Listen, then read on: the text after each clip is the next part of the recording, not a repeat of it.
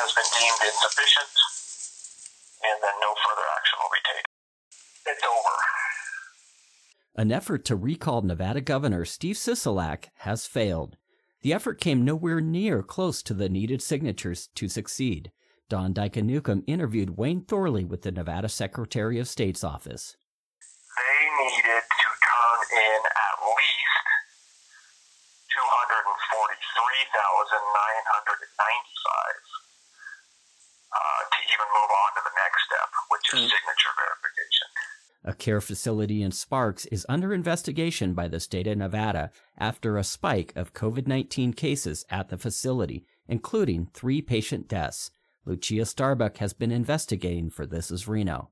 Like, outbreaks are not being minimized. They're not stopping. They're happening in Vegas. They're happening here. And before and after we've entered phase 1. For This Week in Reno News, I am Bob Conrad with thisisreno.com.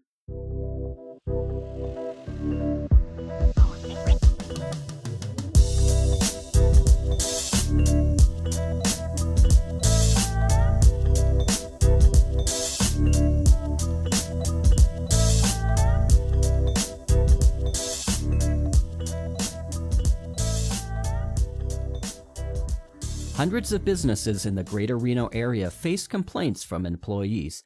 Lucia Starbuck spoke with Craig Madole with the Nevada chapter of the Associated General Contractors. Nevada OSHA has actually, on April 20th, released the most recent guidance for construction employers for compliance during the pandemic. Madole says firms are following state guidance, but the nature of their work means social distancing, as one example, is not always possible.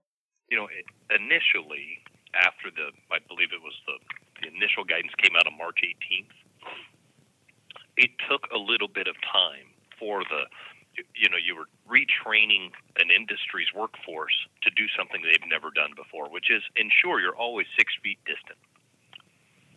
And so you're breaking generations of habit of, walking up and asking a question. Some construction firms have received thousands of dollars in fines. Sometimes OSHA will give a citation and then the contractor provides the rest of the information, and they say, oh, okay, we weren't aware of all of those circumstances, and then the citation is withdrawn. Madole says that even though some businesses have received citations, there is more to the process that can determine if the businesses were acting appropriately. A recall effort against Governor Steve Sisolak was declared moot by the Nevada Secretary of State. So they only got something like 13.5% of the actual total they needed to move on. Don Dyke-Newcomb interviewed Wayne Thorley with the Secretary of State's office. The petition has been deemed insufficient, and then no further action will be taken. It's over. It's over. Yep. It is over. Okay.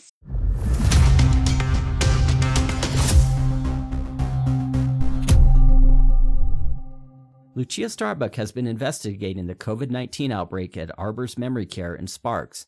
6 staff members and 32 residents tested positive for COVID-19, and 3 residents have died.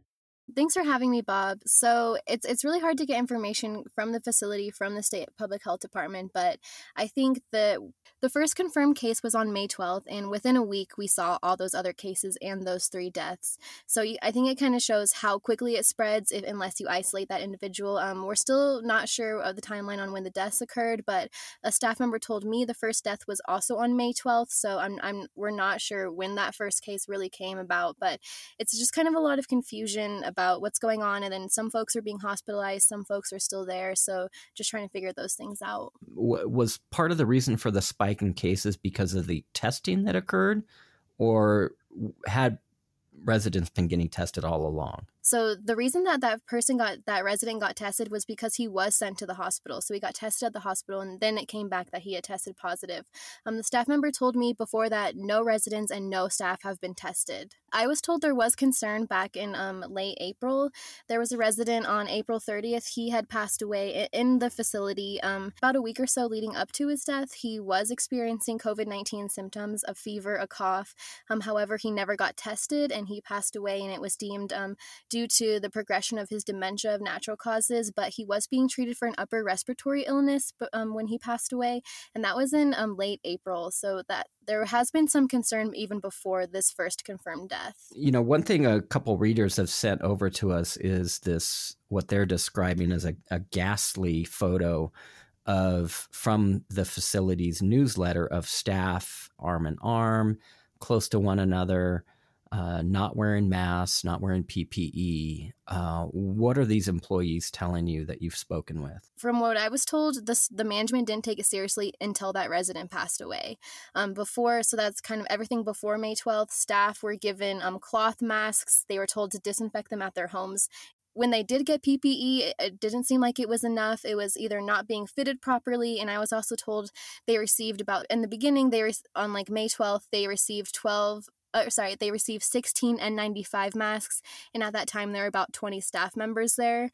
So that was kind of a concern. And then also just not super of a strict screening process. So it's kind of like get your temperature taken, and then you check a box that says you don't have any symptoms. No verbal questioning, no how are you feeling? Are you feeling any kind of symptoms? Have you some things like that? And then also just staff member being exposed to people who have tested positive. So it just kind of seems like nothing was taken like super seriously. Like you said, that April newsletter, I think some of the photos were kind of from like late March, but it seems like it took a death to really like put a fire under their butt. From my reporting, my frustration is just stemming from Steve Sisolak's benchmarks for reopening. One of their criteria is minimizing outbreaks at care facilities. Cases are still rising daily. I reported about, for the statewide total, about a quarter of COVID-19 deaths are from residents at long-term care facilities. To hear the rest of this story, become a This Is Reno subscriber at thisisreno.com/subscribe. For KWNK Community Radio, I'm Bob Conrad with thisisreno.com.